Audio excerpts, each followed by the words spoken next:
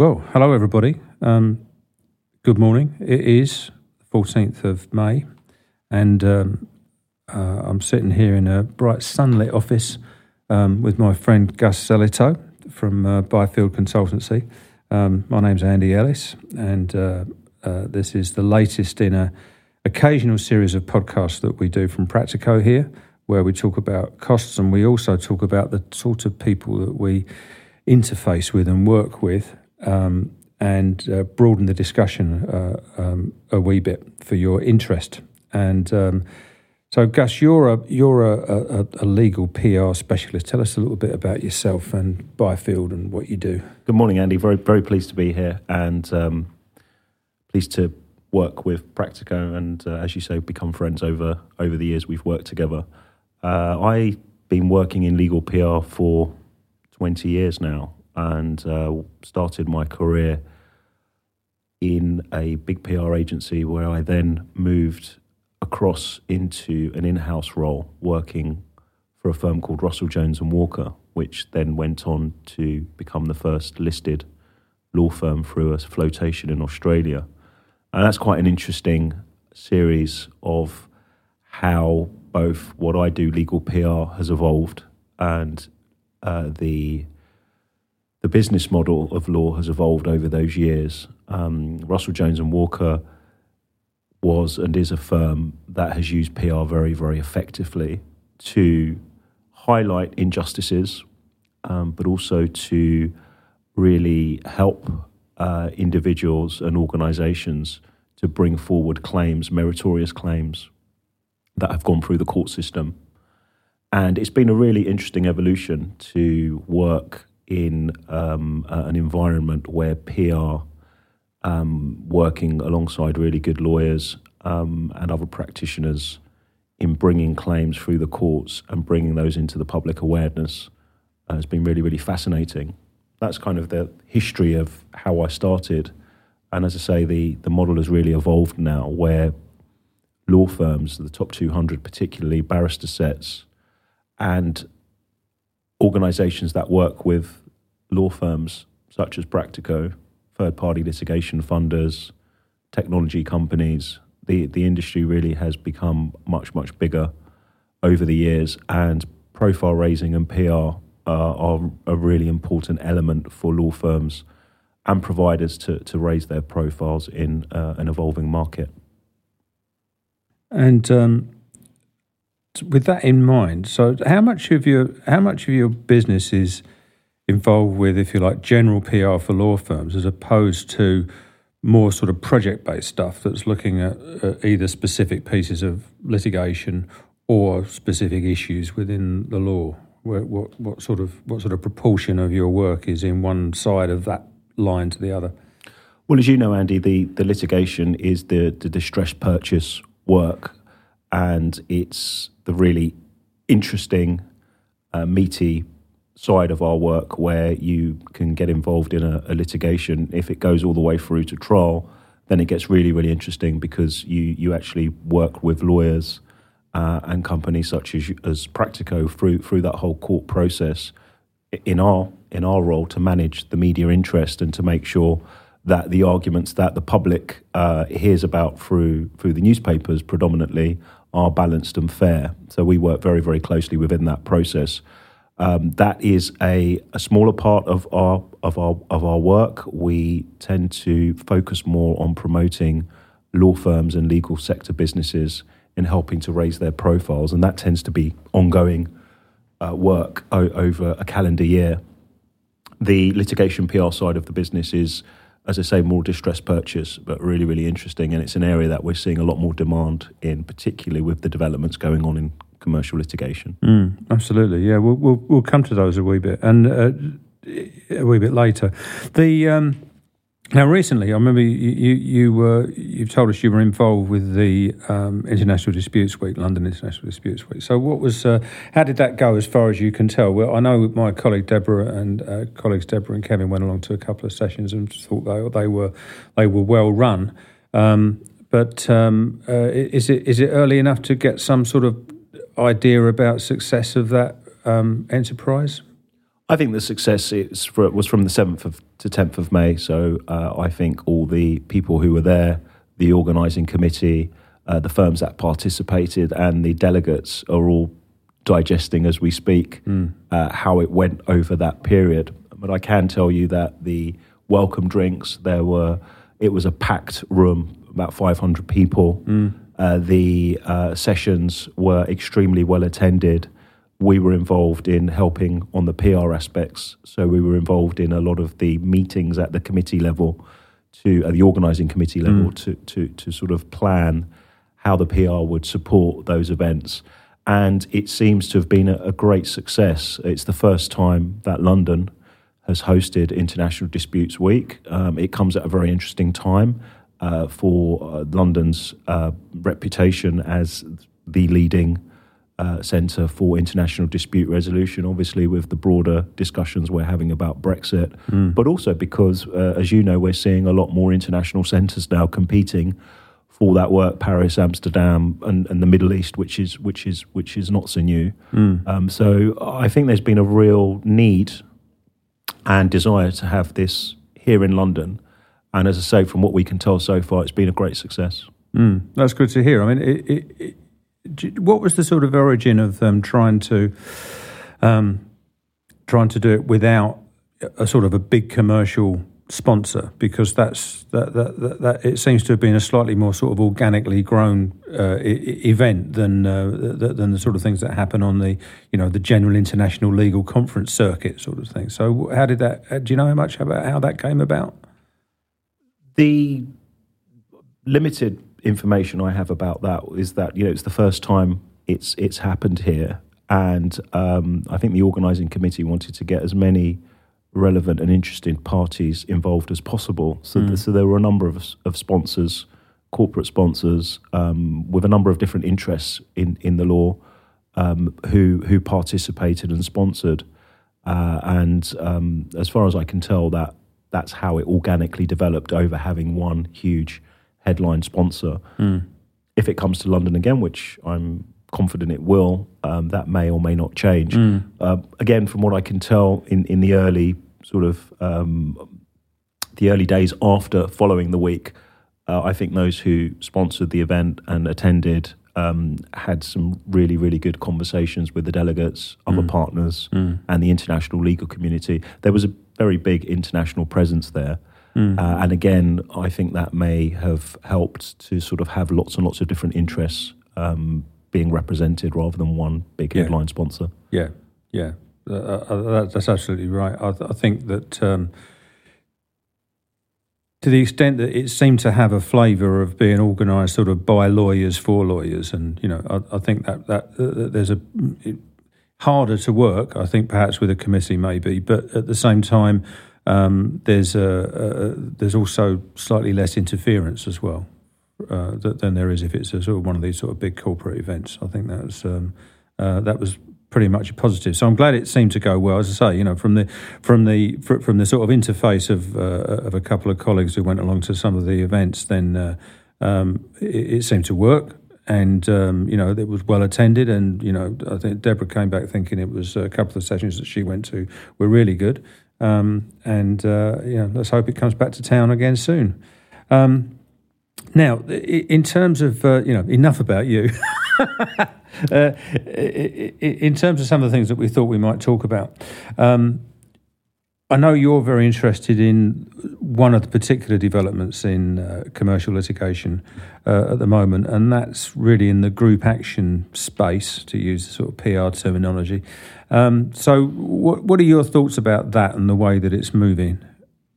I think it's a fascinating arena, and you said enough about me, but I am a PR, so I'll have one more penny's worth. It's not a new phenomenon, clearly, completely new phenomenon. I'm back in my Russell Jones and Walker days. I remember doing the Argos sofa case, which was a case of Argos. Not sure if they manufacture them, but sofas that Argos at least sold, catching fire. Oh yeah. And we saw a big group action around that, and we've seen trade union group actions over the years in equal pay cases, for example. But I think the really interesting development on the sort of more commercial side, if you like, is the the change that happened, which now allows these group actions to take place, particularly in consumer actions. And so we're seeing a lot more interest by law firms and consumers. Early days there, but I think consumers are becoming much more savvy about their rights, and law firms are becoming much more savvy in how to promote these cases, that we're going to see a lot more of these big class action group actions, which clearly have a very American flavour to them. The real area of interest there is, of course, these cases do rely on a large element of public relations to ensure that a class is built, if you like, that a group is built. Yeah. And that's where people like us come in, working alongside the lawyers to get to the public, essentially, if it's a consumer claim, to get to that class and to communicate with them before, during, and after the timeline of the claim. Of course, it does raise interesting issues around, are we becoming more litigious? I'd be interested very much to get your views on that. And, are we going down that whole American ambulance chasing? That's, again, not a new debate. Very interested to get your views on it. But as a key development in commercial litigation and consumer claims, it's a really interesting arena. And, of course, the third-party funding model comes into that in the big way. Yes. I mean, it's something that, as a practice, if I include, sort of legacy Ellis Grant stuff, going back to the mid-90s, I mean, that's how far back our experience goes with, group multi-party actions. And that still carries on. What I think if we look ahead to the next sort of couple of years and beyond, then I think what you've alighted upon there, which is the differences between, let's call it a class action and a group action, they're significant, and I think they're very significant in the sense that, from a cost perspective, anyway, particularly if you're talking about an opt-out class action, the sort of thing they're trying to get off the ground with Merix and MasterCard. That obviously, for the whole model to work, they've got to get legal costs back as well as compensation at the end. Who does that belong to? Can if it's a third party funded case, can they actually draw on some of the unclaimed pot of damages to get their part of their bounty back? How does that divide up between, in the sort of CRA sense, how much of that unclaimed pot of damages goes back towards a sort of a quasi charitable home? Now these run completely counter to any sort of statutory or previous statutory or common law frameworks of who the costs belong to. The costs are supposed to belong to the client. Now, the client is almost quite a nebulous concept sometimes, I think, in an American class action. So there's a lot of things for people to get their heads around when it comes down to it. And, and I think probably we're waiting for, if you like, a more manageable manageable claim to come along, size-wise, something that isn't everybody, who's ever had a MasterCard, which runs to millions of people, to somewhere between there and, too smaller group, to really stress test all the ramifications of it. But certainly, that's something that seems to us is going to, when it does take off, I think it will take off, is going to need your expertise, because there's got to be a new, more modern way of reaching and updating the client base compared to us, where the courts and tribunals are going to be interested in how you manage the costs of this process as it goes through, and that's potentially quite exciting for us. It's certainly something that could keep us in and involved with a long-running piece of litigation, which is obviously everybody wants that, because it helps to balance off, as you talk about the distressed purchase element of our work, which is, every so often somebody can't settle their costs. They come to us. Hopefully we do a great job. Everybody's happy with it.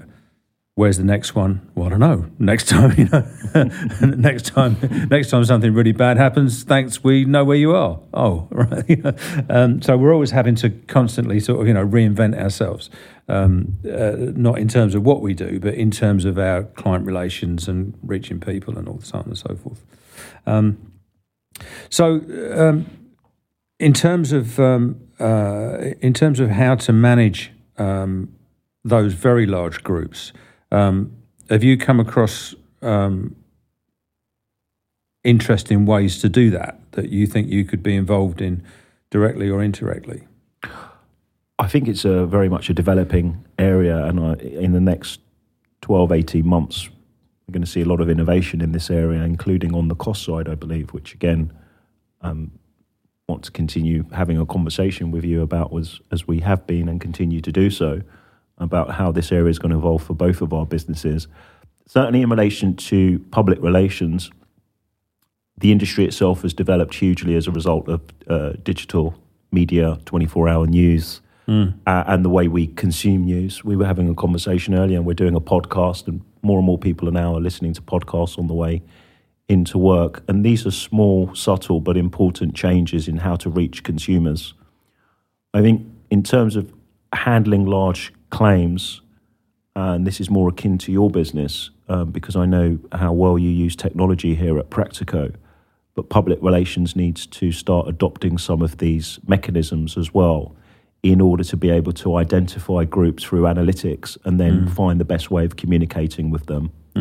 I think our industry needs to evolve from beyond newspapers and that traditional way of reaching people, and social media even, which is pretty actually sophisticated now, but it's almost a mature market. Yep. Social media is very much an accepted part of how you reach people through Facebook. But it's actually identifying that class and then making sure you have mechanisms. And I think that's where analytics and AI could have a really interesting role. And there are some companies now who are sort of bridging that gap between technology, advertising, public relations, and that's going to be a really interesting area of the market to start looking at. In terms of PR in its most traditional and obvious sense, this is all about communication. And as you know, the timeline of a claim can be very, very long. So from book building and identifying the class right through to then building that claim and that case within the public consciousness through the media and all its forms, and then continuing to communicate at key junctures within the case, and then making sure the conclusion of the case all the way to settlement and getting the money to the right people. PR has a really, really important part to play within all of that. Where PR needs to grow up now is, as I say, to start bridging the divide between technology, AI, traditional media relations, and how to bring all of that together to communicate with people. Absolutely. And I suppose that's the same. It's the same probably whether you're talking about an opt-out or an opt-in class action, because I'm speculating here, but I'm guessing that in order to protect the integrity of an opt-out class action, you've probably got to show that you've done the most you can to highlight the case, to give people the chance, if you like, to opt out if they don't, if they don't want to be in it. And to that extent, maybe it's just it's the same job. It's just got a slightly different nuance to it in terms of whether it's opt-in or opt-out. But in terms of actually highlighting to the right people the existence of a cause of action, what they have to do about it, if anything, and what they, and what happens if they don't do anything about it, is something that you're going to need to boil down to some, in this day and age, to some pretty short messages. Completely, and I agree in terms of if you are opted in automatically. So if you look at the MasterCard case, Yeah. it's just such a huge. It begs a Q&A that if you're part of that class, what happens? Yeah. How are you involved? What's the process? How long does it last? Yeah. How much are you entitled to? Yeah. All of that is really key communication, or else you've got this huge class that are part of something that they're not quite sure what's going on and what the ramifications are. So the communication is nuanced and different, but equally important in an opt-out or an opt-in scenario. Yes, absolutely. Are you aware of it? Because we hear about MasterCard quite a lot because it's either coming up to an appeal or it's going to be. I think it's being remitted back to the CAT, isn't it? Because it's the first appeal won. But whether there could be another appeal or not, I don't know because we're not involved. Are you aware of anything else that's actually getting off the ground yet, or is it still any other sort of forms of class actions that are getting off the ground? Again, I think it comes back to your point about, we're waiting for that one that's a bit more manageable, and that almost sets a bit of a test road for us all at different levels, including for litigators, but everyone involved in the process. From the lawyers I talk to and people like you and others who handle the administration around these sort of class actions, group actions, including third-party funders, there's a lot of conversation going on, and particularly in line with the changes that took place around consumer redress. I think we're still waiting for a number of these cases to get off the ground, but they are coming. We know that there are some active cases like the trucks cartel, for example, which are ongoing. They're off the ground, and we are likely to see more in the retail space. I think the interesting thing is that the competition authorities seem to be there's more criticism of our competition laws in the UK and how it works in terms of consumer redress. Yeah. Consumers tend to feel that they're getting a bad deal. And I think the competition authorities, therefore, are trying to show their teeth a little bit more as well. And if you take those two pressures, if you like, alongside the fact that the legal environment for these kinds of actions is continuing to develop, then we've got a really interesting state of affairs to keep an eye on.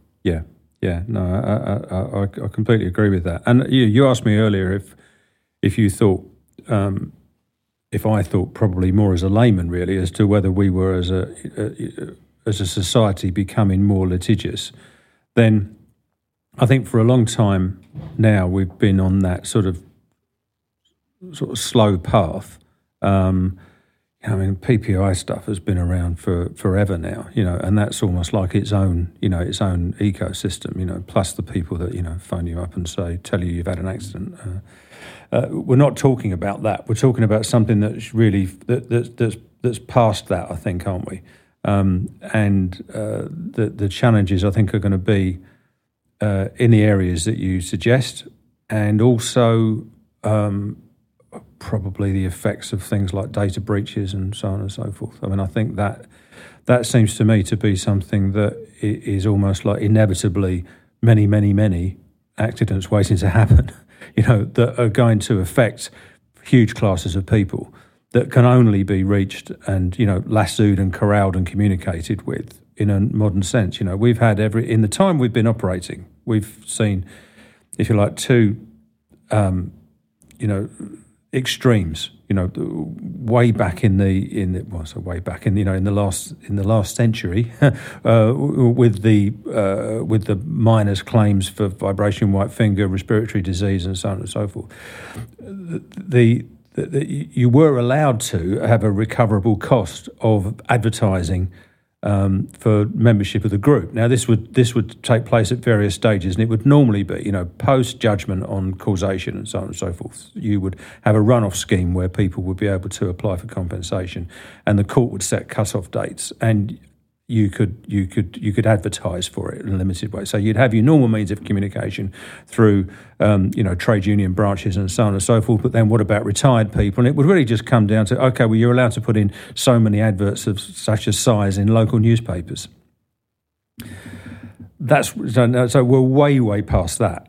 now if you pitch it, merely another 15, 20 years afterwards, to the other extreme, which was within more recent memory, but the Trafigura case in Ivory Coast, 29,000 claimants, totally different logistical problem, which is how do you this is a third world country with people that don't even have traditional addresses, where you were communicating through village elders and the like, and having to send teams of people out there, and as it's been well documented the problems they had with distribution and so on and so forth. So we've seen these the very old-fashioned way, and then in very recent times, a very modern but real problem in a particular circumstance. But I think what we're talking about here is still things that are in our jurisdiction, people living in the UK, for the most part, who receive their communication and their news and their alerts pretty much on their mobile phone now. And that's the way it's done, isn't it? I mean, I don't know many people who don't work like that. Even old codgers like me, use Apple Pay and so on and so forth. And, do most of my banking on a mobile phone these days. So that's how we do things. And I listen to podcasts, and that's how I hear about things. And I go on Twitter and I follow the right people, and and therefore my alerts to things, even things like legal updates these days, they're not through traditional means. They're through social media and links from social media to other places. Is that how do you? Long preamble to the question is that how do you migrate or adjust from the old way of communicating with people, mainstream media, to the new way of communicating with people? What do you need to do to be on top of all of that? Well, I'm smiling as you were telling that very interesting story, and two parallels there. Going from Vibration White Finger, and I did a lot of those claims back in the day, taking out the big adverts in the local Welsh media, right through to the Trafigura case, which, as you said, was communication through village elders. And the reason I was smiling is that, yes, it has evolved, and it's evolved to a different form of reading your tablet, if you like, your phone, via than reading, an elder coming to you in the village, which probably there is a local library there, and they're looking at Google for alerts. Mm-hmm. So I think the good old forms of communication, this isn't about, often in legal services, there is an argument that, AI is going to revolutionize the whole world and people will stop being people and, legal services will completely change. I think there's a place for that argument. But in the same way, communication, it's the old things that work really, really well, but it's how do you make sure that you're evolving and adapting with the new technologies that are coming in, the new ways of consuming the media, and the new ways that people like to get their news, to ensure that you're reaching them in the most effective way. So advertising definitely still has a place. Face-to-face communication like we're doing now, which is then transmitted to hopefully hundreds of thousands of people listening in. You wouldn't believe how many people listen to this podcast. Well, I don't look, I will, because it's going to shock you. Well, I've got to speak to my IT people as soon as I get back, because I'm expecting overload our website to crash. Exactly. Yeah. Exactly. So yes. So really, Andy, your example is a great one, because in those Vibration White Finger cases, advertising was very, very effective. Yeah. The Trafigura cases was full of all kinds of different problems in terms of, how to get to those claimants, who the claimants were, etc. That's a tricky one as a case study. However, both old and new forms of communication would have worked equally well there, from the elders going into the village and talking to people, right through to them going to the local library and getting their news feed on the public internet service, which I'm sure they do use there. So, to summarise the answer to your question, it's about blending the old with the new, traditional media with new media, and making sure that your demographic, you've got that really worked out well. And I think this is where, particularly in opt-in cases, analytics is a big role to play in, how does that person like to consume news? What time do they get up? What time do they go to bed? Yeah. What's the best time to reach them? Yeah. And I think, yes, I can't remember who I was speaking to now, but I think it was in the early days of the VW claims. I think somebody told me that they were deliberately trying to put to make the web interface for signing on as a potential claimant look like the sort of website you would do if you were buying a car. Right? Now that I thought, oh yeah, I get that. What a good idea. That's the right sort of thinking, I would imagine, for for the way that these sort of claims are going to be publicised in future. Make it, and also I suppose the way that lawyers need to communicate with clients, because if you go back to what we're used to, in order to comply with what they needed to, the sort of way that lawyers would update and communicate with their clients when they're not speaking to them face to face, and probably aren't going to speak to them face to face, some of them ever, just writing them a long, huge legal letter isn't going to cut it. I mean, you have to, presumably it's a happy medium between actually getting over what could be quite complicated, an explanation of quite complicated facts and issues and maybe choices that people need to make in a way that the layperson is going to understand. Now, that doesn't come naturally to all lawyers, I would imagine, being able to communicate that way. So do you work with lawyers in that way as well?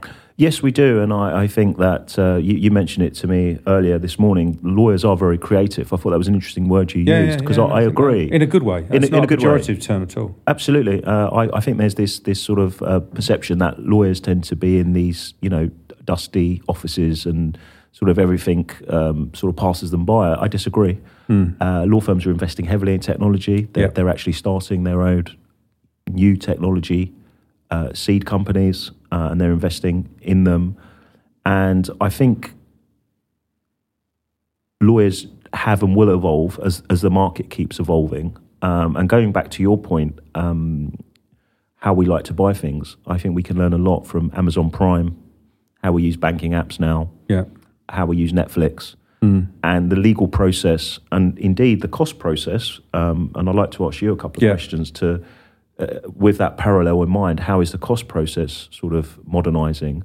But if we look at certainly the claims process and keeping in touch with your clients, be they consumers or businesses, we want that much more immediate, clear, get it now kind of information. And I think Amazon Prime, Netflix, good modern banking apps are really good examples of that. Going back to the sort of the dusty perception of lawyers, one of the areas that that has also been very prevalent is in the costs process. Is a very traditional, one of the sort of the bastions of the whole litigation process. Yes. How is that modernising, Andy? Because clearly our conversations, I know Practico has really been pushing hard on modernising the whole cost management process, and I'd be really interested to hear where you are with that. Thank you. I think it falls. There's two buckets. There's the things that we can control, and there's the things that we need other people to join in with us on, because we can't be the only one in the army marching in step. So, in terms of the things that we can control ourselves, we can control. It's up to us how we work on our own internal processes. In terms of how efficient we can be at getting the raw data from the law firm and turning it into the work product, be that a budget report or a bill or a set of points of dispute about somebody else's bill. Now, we've invested quite heavily in terms of our own expertise in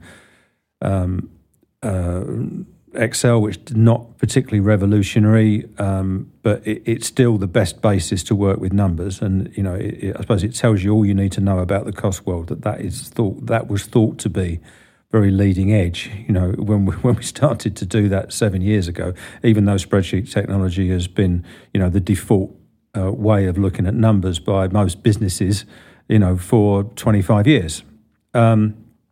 And the sort of process improvements that we're looking to make in that and are getting help with are things that just help us and make our service hopefully more efficient. and being able to respond to getting reports out faster from lots and lots of data. Also, in terms of how we present that to clients,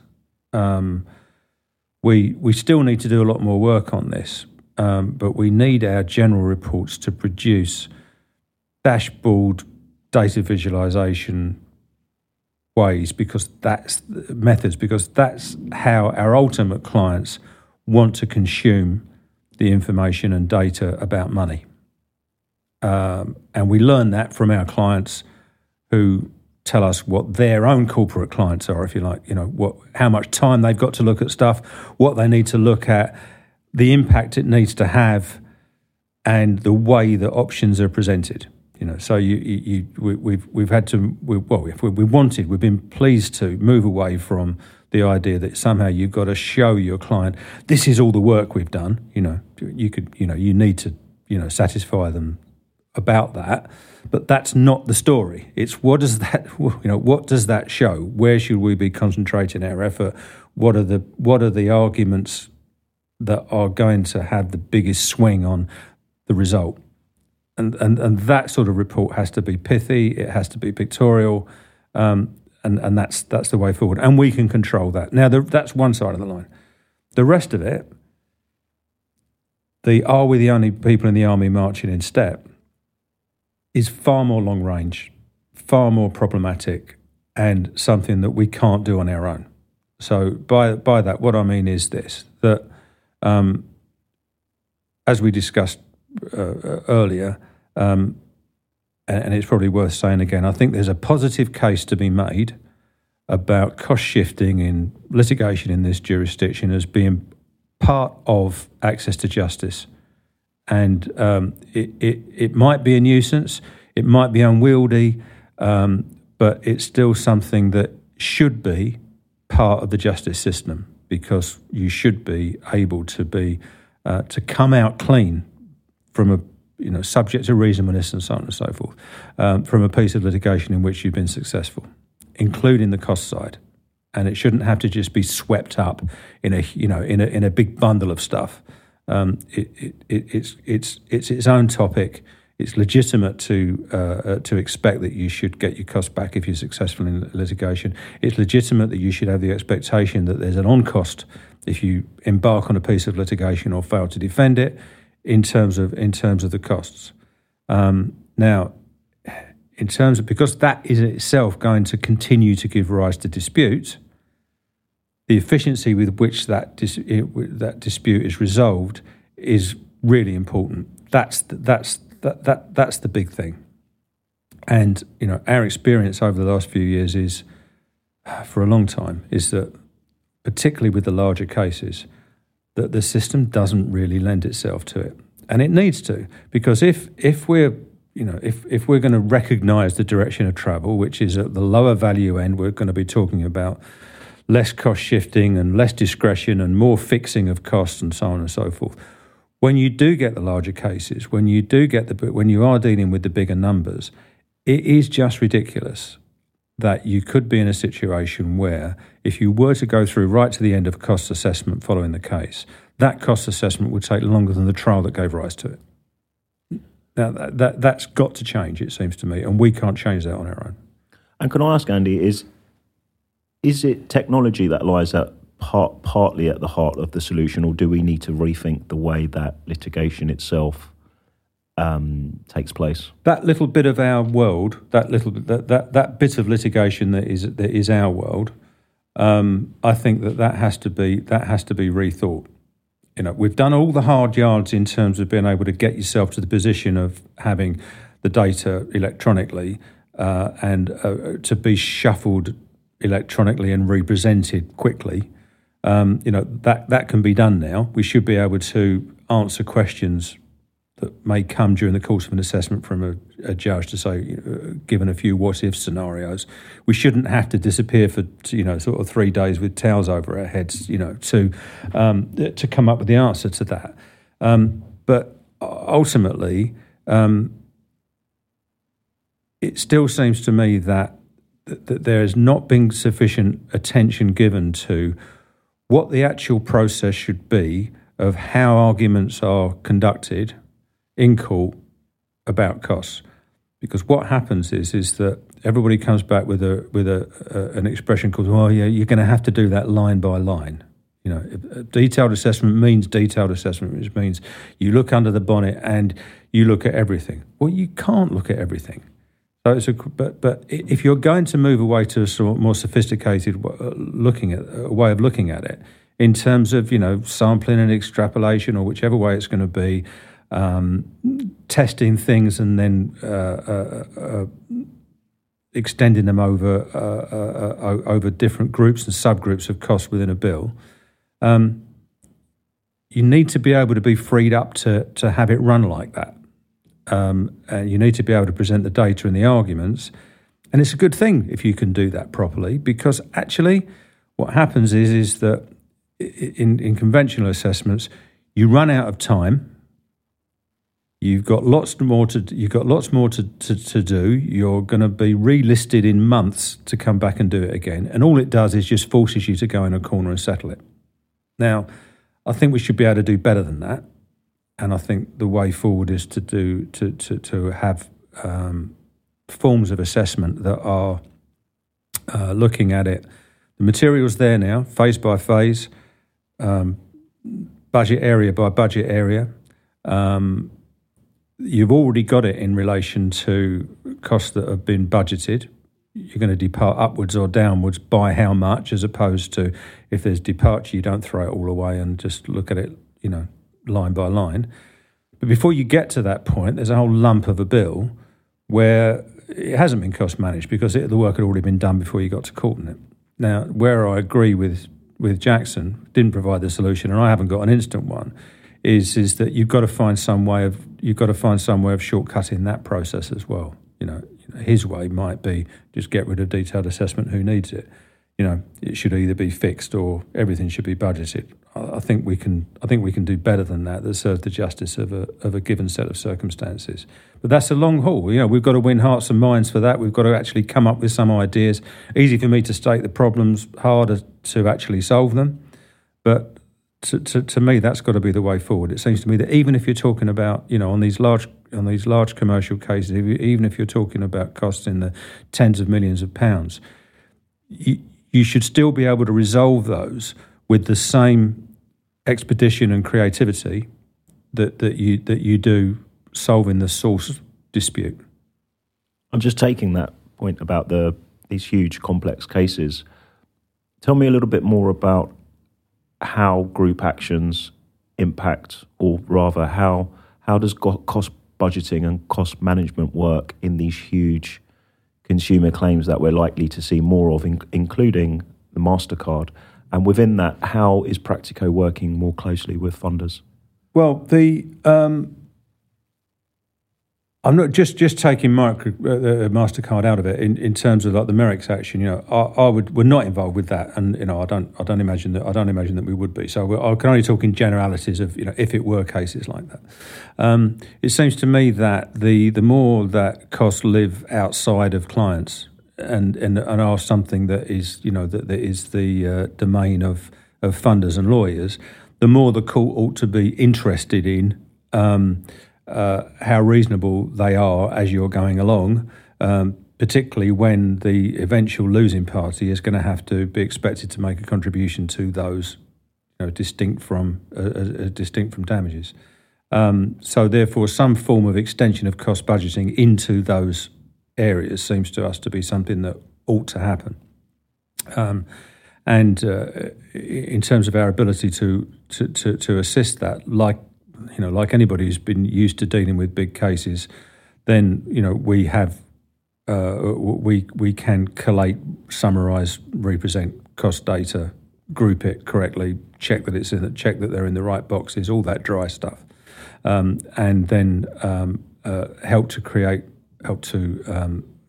form arguments about reasonableness and proportionality with our clients, and they come in at whatever stage or stages they need to. Because certainly over long-running cases, the idea that you set a budget at the beginning and just stick to it is crazy. You know, you're going to have to be doing things in chunks. You're going to have to be revising them. And, you know, in cost-budgeted pieces of litigation that we've been working on already, we've cut through some of the rules already when the courts had discretion to do it. Had bespoke categories of work. We're not and put off and delayed budgeting for certain phases of a litigation until you know more about them. Having a pretty grown-up discussion about the practicality of doing things. It takes two to tango with it. But that sort of process is something that we're quite familiar with. Also, the differentiation where it's needed is between common and generic costs and individual costs, and where the line is drawn, and the how you should deal with cases that are stayed waiting for big decisions to be made. What you do with the cost elements of those, comparing different cohorts and what the differences are between them. In a cost sense, that's something that we do. Can only talk about it in very general terms, because I know it's a platitude to say that every case is different, but it really is.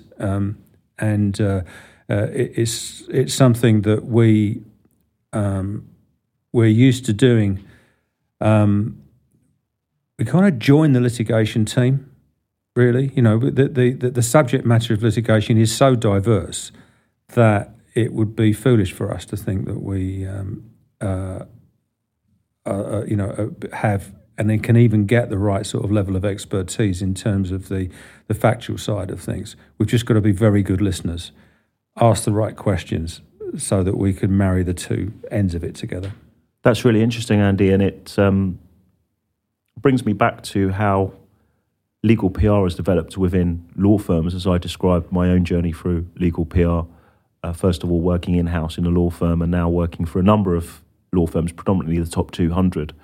And certainly what we've seen is more and more people like me, PR experts, actually being in-house.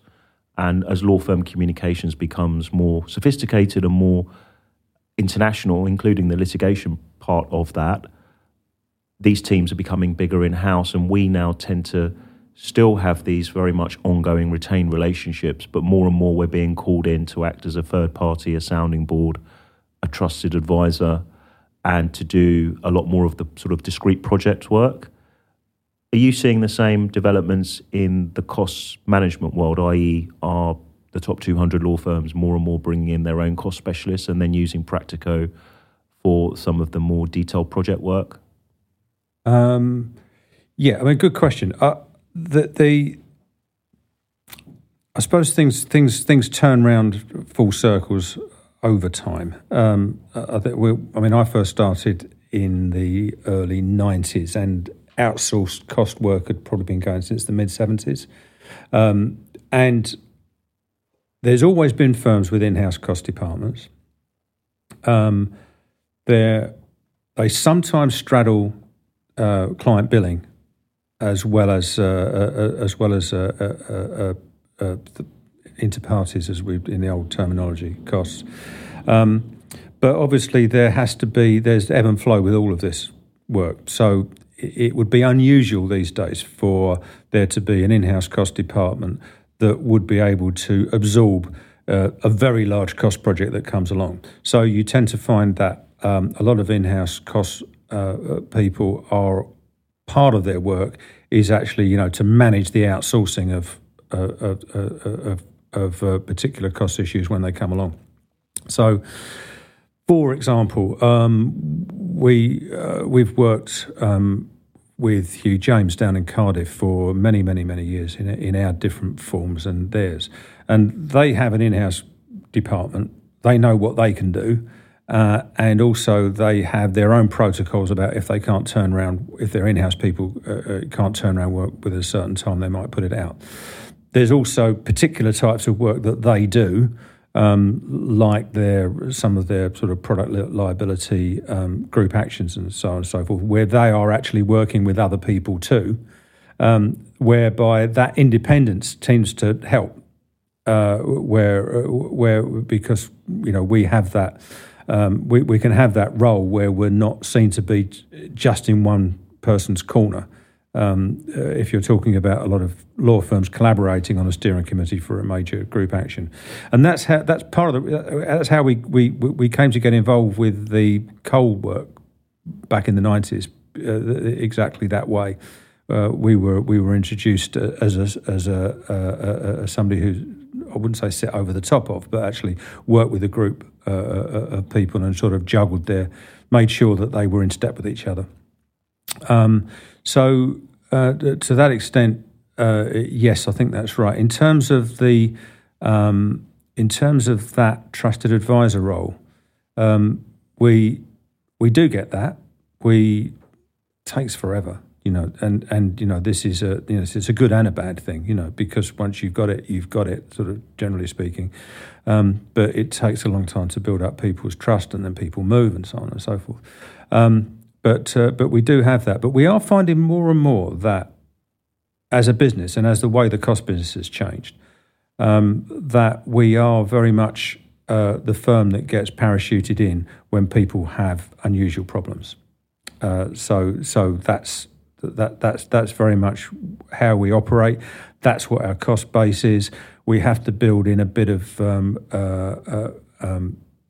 We can't be operating at full capacity all the time. I mean, obviously, sometimes we are. Sometimes we wish we had more capacity, but we can't have our model as a business can't be flat out 90%, because otherwise we'd never have the capacity to be able to take on a job at short notice.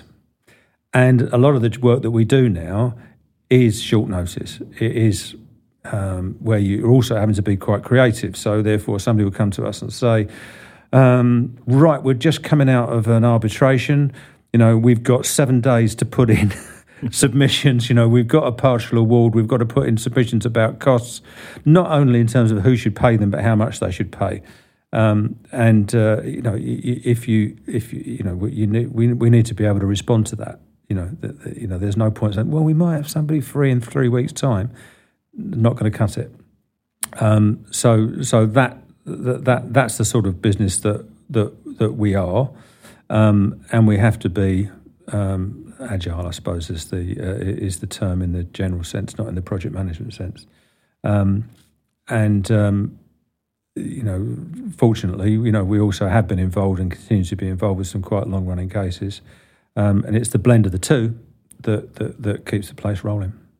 So I think we've done the rounds here. We've spent a long time. I hope we haven't lost the audience. Started off as 3, it's now gone down to 1, but never mind. We'll build up from there. That's a good time to wrap up. Very, very nice to see you. That was a good long chat. Enjoyed Thanks, that. Andy. Very much enjoyed being part of it. Thank you. And let's do it again sometime. Definitely. Thank you. Cheers.